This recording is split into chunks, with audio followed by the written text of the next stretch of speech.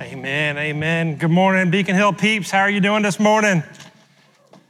Okay, we got a couple people that are excited. That is cool. Happy 4th of July weekend to you. How many people got off tomorrow? Don't have to go to work tomorrow. Extending it off till Wednesday, that's awesome.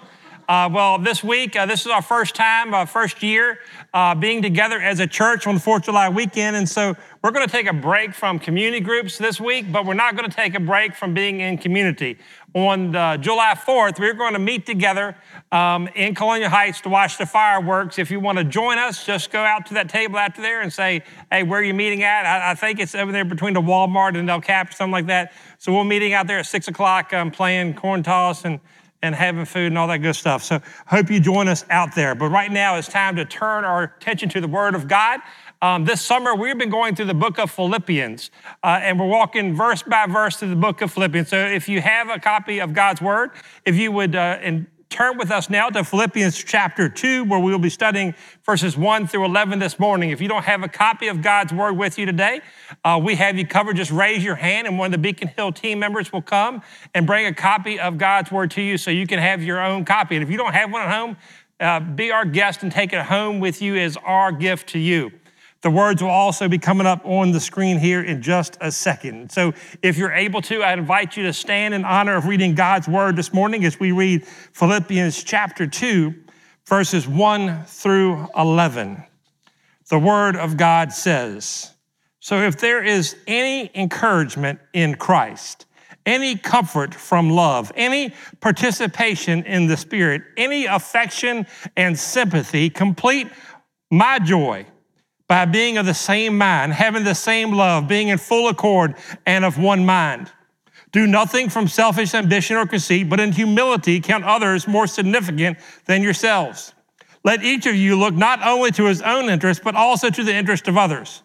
Have this mind among yourselves, which is yours in Christ Jesus, who though he was in the form of God, did not count equality with God a thing to be grasped, but emptied himself by taking the form of a servant, being born in the likeness of men, and being found in human form, he humbled himself by becoming obedient to the point of death, even death on a cross.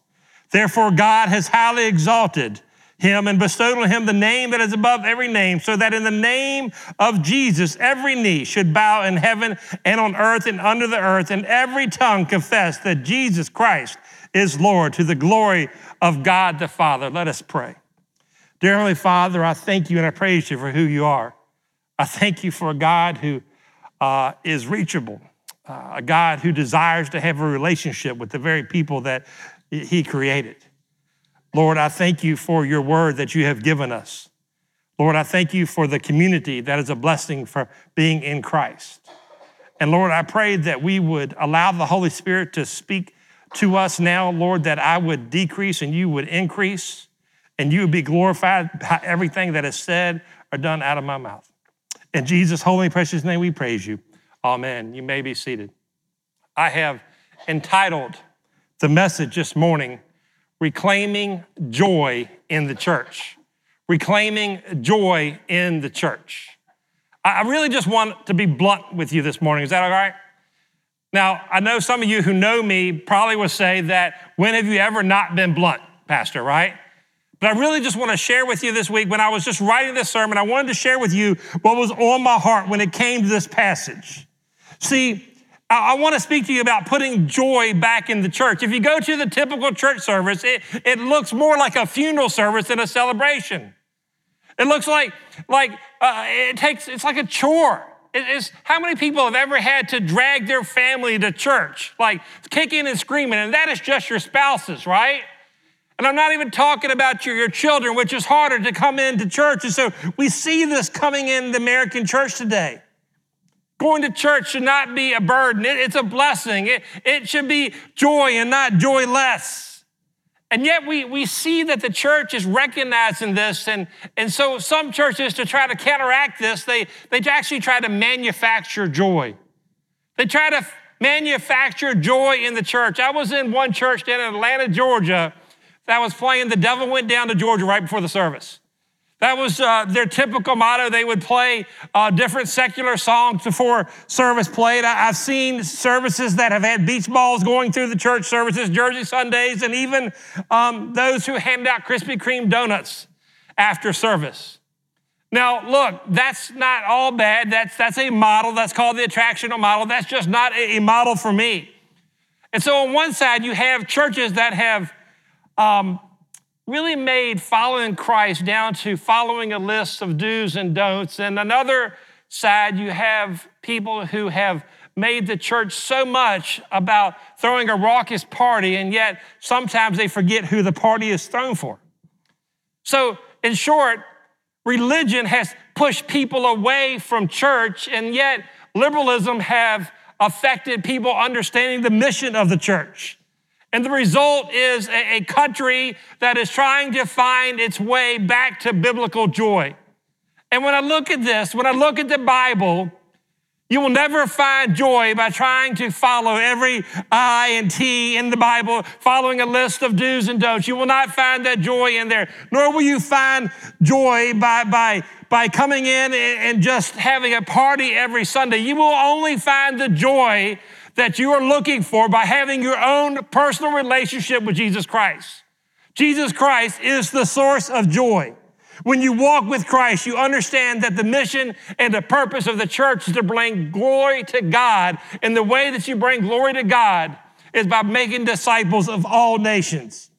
Yet I contend to you this morning that the typical American church is apathetic to the mission of the church.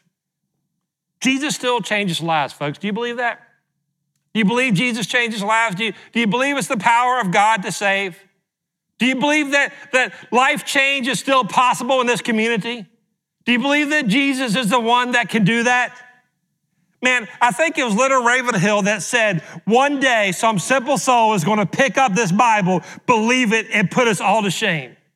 If we truly understood the power of the gospel of Jesus Christ to change lives.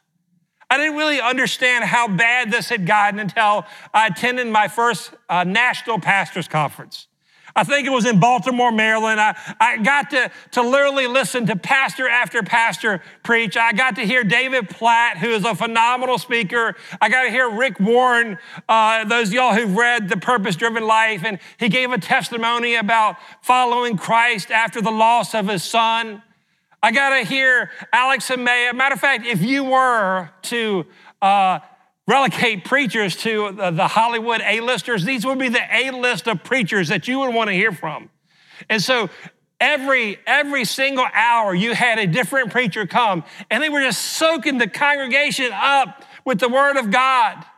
And these are mostly pastors. These are thousands of pastors. These are leaders of churches from all over the country and all over the world that have gathered together. And then I just sensed this apathy that was going on in the church and the congregation around us. And I thought, is it just me? I mean, this is my first pastor's conference. Am I the only one feeling this way? And then finally, Francis Chan came up. Who's heard of Francis Chan before? Our ladies just finished going through a Bible study called Forgotten God by Francis Chan. He is just a man of God, and I love listening to him preach. And he came up and he started his sermon just like the rest of them did. And he proclaimed the word of God. And about 10 minutes into the sermon, he just stopped. He just stopped. 10 minutes into the sermon, he just stopped and looked out over the pastors and the church leaders. And he says, you know, I got to tell you, I'm looking at you and I feel like you could care less. Like there's such an apathetic feel in this room that I feel like you could care less about hearing the word of God. It's like this glaze looking over your face. And I'm like, he's really saying this right now. Like if you want to get invited back to a pastor's conference, this is not the way to do it. And he's saying this, and he goes, you know, to be honest with you, I haven't felt this type of apathy in any place that I've ever preached before. Well, he goes, yeah, I did. I felt this way 3 years ago. It was the last time I preached to you. He goes, I felt the same type of apathy last time I preached to this conference. He said, I don't know what you don't understand. He said, Jesus Christ still changes lives. And I'm sitting here listening to him, and I want to just say, preach it, preach it.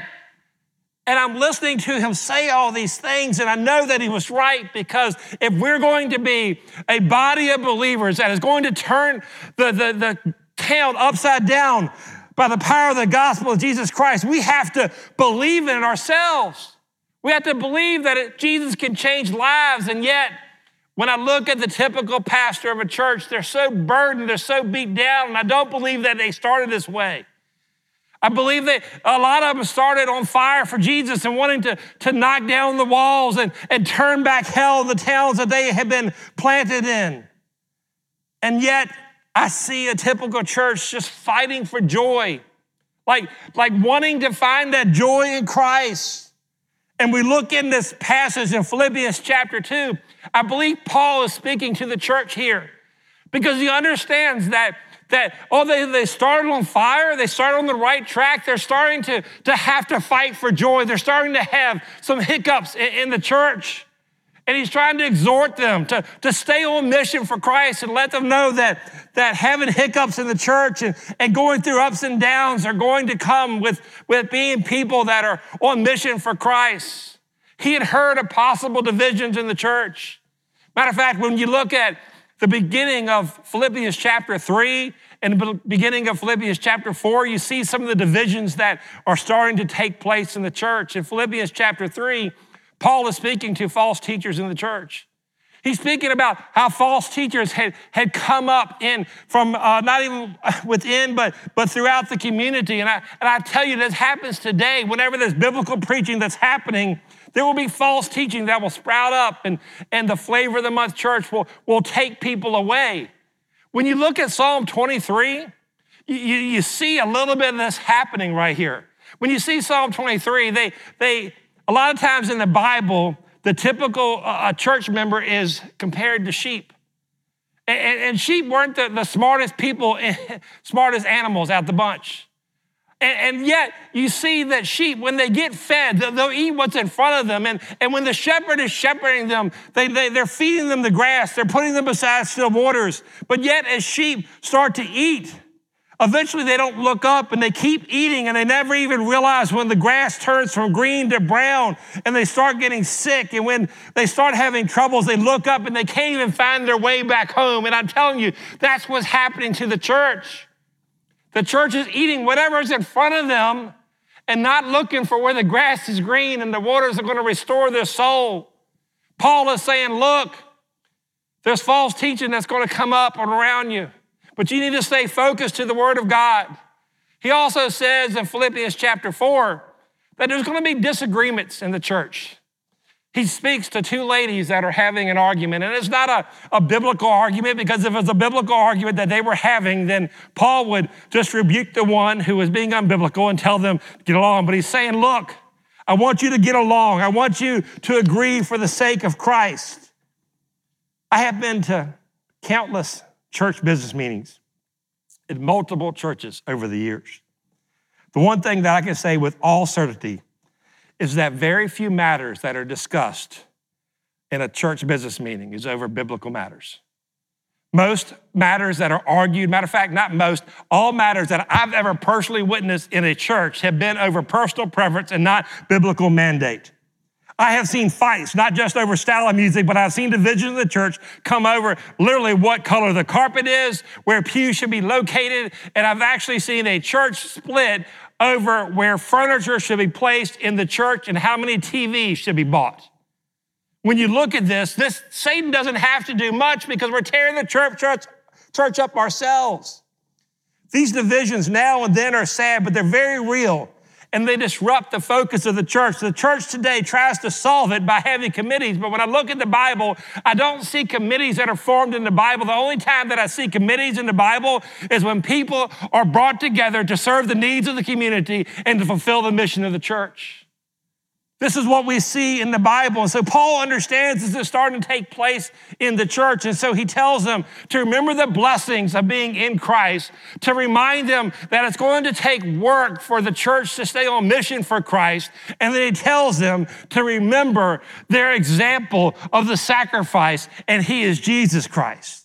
I think if we remember these three things and put them into practice, then we can be a church that is really going to make an impact for this community.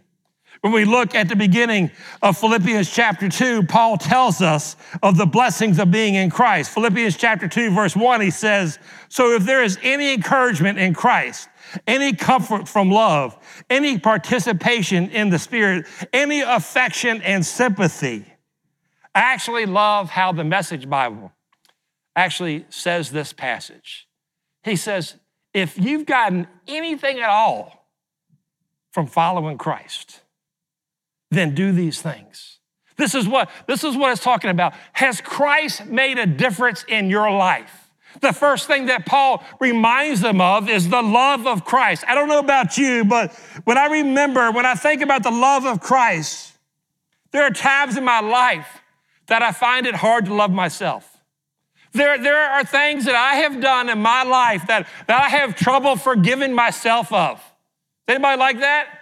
Like you've done things in your life that you can't believe that anyone would possibly forgive you of, and then you remember the love of Christ who not only forgave you, he forgot. Isaiah 1:18, although your sins are like scarlet, they shall be as white as snow. When we remember the love of Christ. Remember when we're down to nothing, when we feel like the world doesn't love us, that we're at times in our life when we feel like taking our lives, we remember that Christ still loves us and his plan is bigger than what we're going through. He says, remember the blessings of his love. And then he says, remember the blessings of community. The fact that we're even gathered to here today is because of the blood of the Lamb. The fact that we're able to come together in community today and worship together is because of Jesus Christ, because I highly doubt that all of us would be gathered together just to be together today. We come from different walks of life. We come from different cultural places. We come from different places of living. And yet God has brought us together here in community. Hebrews 10:25 says, let us not forsake the assembling of believers as some are in the habit of doing, but let's encourage each other all the more as we see the day approaching. I don't know about you, but I need the encouragement that comes from being in community in Christ. If I miss a week of church, I miss it. I need it. I'm a sinner. I need to be around other Christians. And this is what Acts chapter 2 is all about.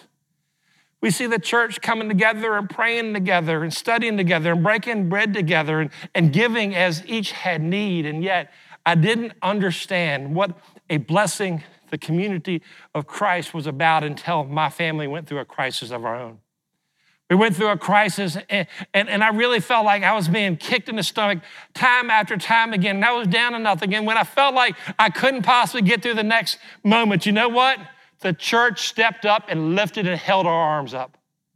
When we couldn't do it, the church came and gave us support. They prayed over us. I didn't realize the blessings of community until I went through something like that. It was a blessing for us to be able to be together. Paul says, remember his love, remember the community. And he says also, remember the blessings of sharing his love. This word, any affection and sympathy, we know that we are not saved by works, but we're saved to do works. When we remember the love of Christ, the blessings of being in community, our eyes get open to the community around us. We look at Hopewell, and this morning I was just in a prayer meeting with one of our prayer partners, and she was just telling me, man, Hopewell, I see people that I want to reach. Oh, I see people that I believe should be here. As a matter of fact, here's the key test of how much the Holy Spirit is working on your life, is what she said in the middle of a prayer. We desire for people to know Christ so much in this town that it doesn't matter if they find Christ in this church or not, as long as they find Christ. Do you want people to know the love of Christ? Do you want people to have their lives changed by the power of the gospel of Jesus Christ? Paul reminds them of the blessings of being in Christ. And then he says that there's work to stay in Christ. Who's ever done an escape room? Has anybody done an escape room here? Like, we did an escape room this summer, Matter of fact, our student ministry did an escape room this summer. And it's a popular thing here in the church today, in the community today. And so what you do is you gather together with a group and you're locked in this room and you have to solve a puzzle or some type of thing. I think we did a detective thing when I was in there. We had to find out who murdered who.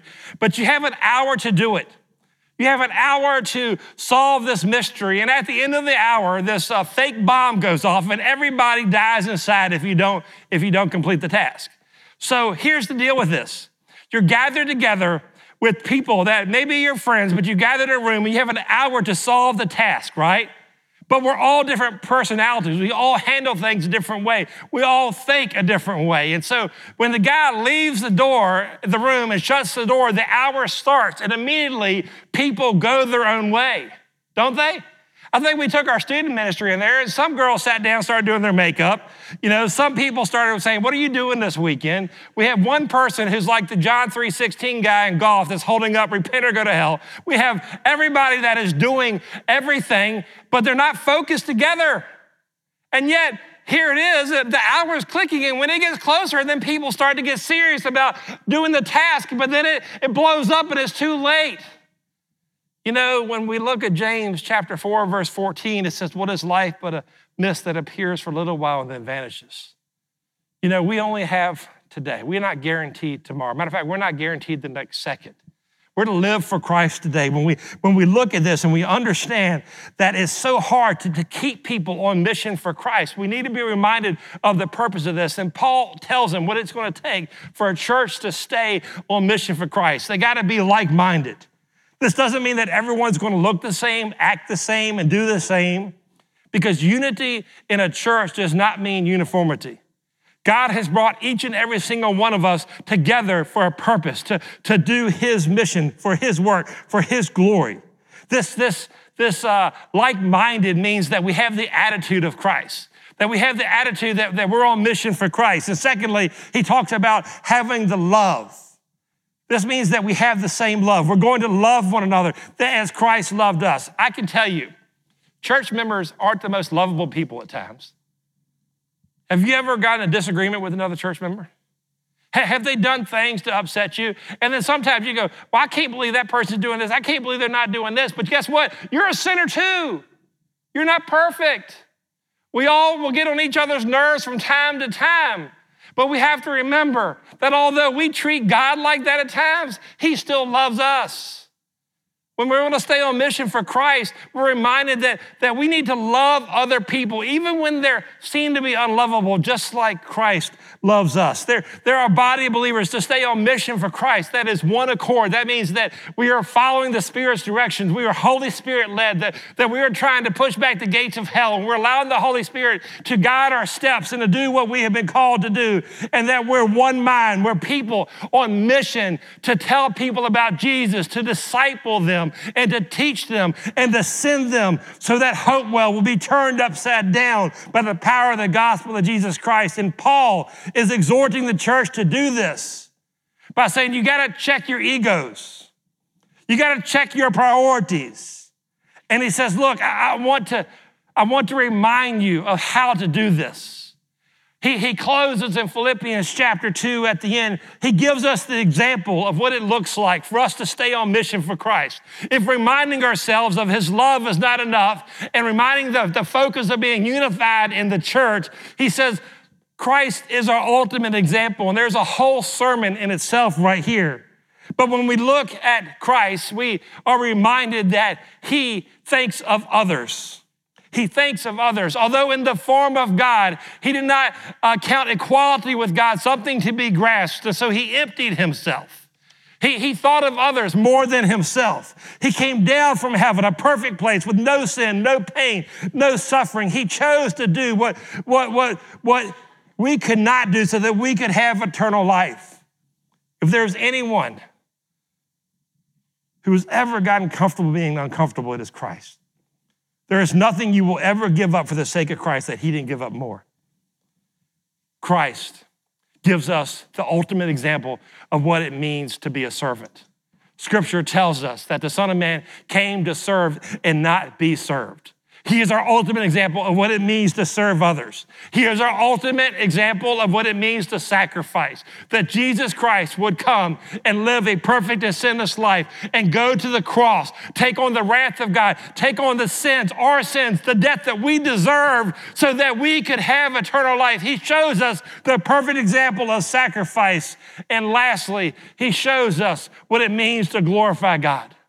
He glorified God with his life. So when we struggle, when we want to give up, when we doubt if we are being effective for church, we have to remember of the love of Christ. We have to remember our example in Christ. And then we live our lives out for the glory of the one who gave it all so that we can live. I pray this morning that if you don't know Jesus Christ as Lord of your life, I pray that you would turn from your sins and you would trust in him as Lord of your life. Romans 10:9 says it like this: if you confess with your mouth that Jesus is Lord and believe in your heart that God raised from the dead, you shall be saved. We want to come alongside you. We want to walk with you in the spiritual maturity. We want to teach you about the love of Christ, and then we want to send you out to tell that love story to other people. I'm going to pray, and then I'm going to ask you to respond this morning. I don't know what God's laying on your heart this morning, but I know that the Holy Spirit is working in lives, and I understand that according to the Bible that his word does not return void. And so I don't know what God is speaking to you this morning.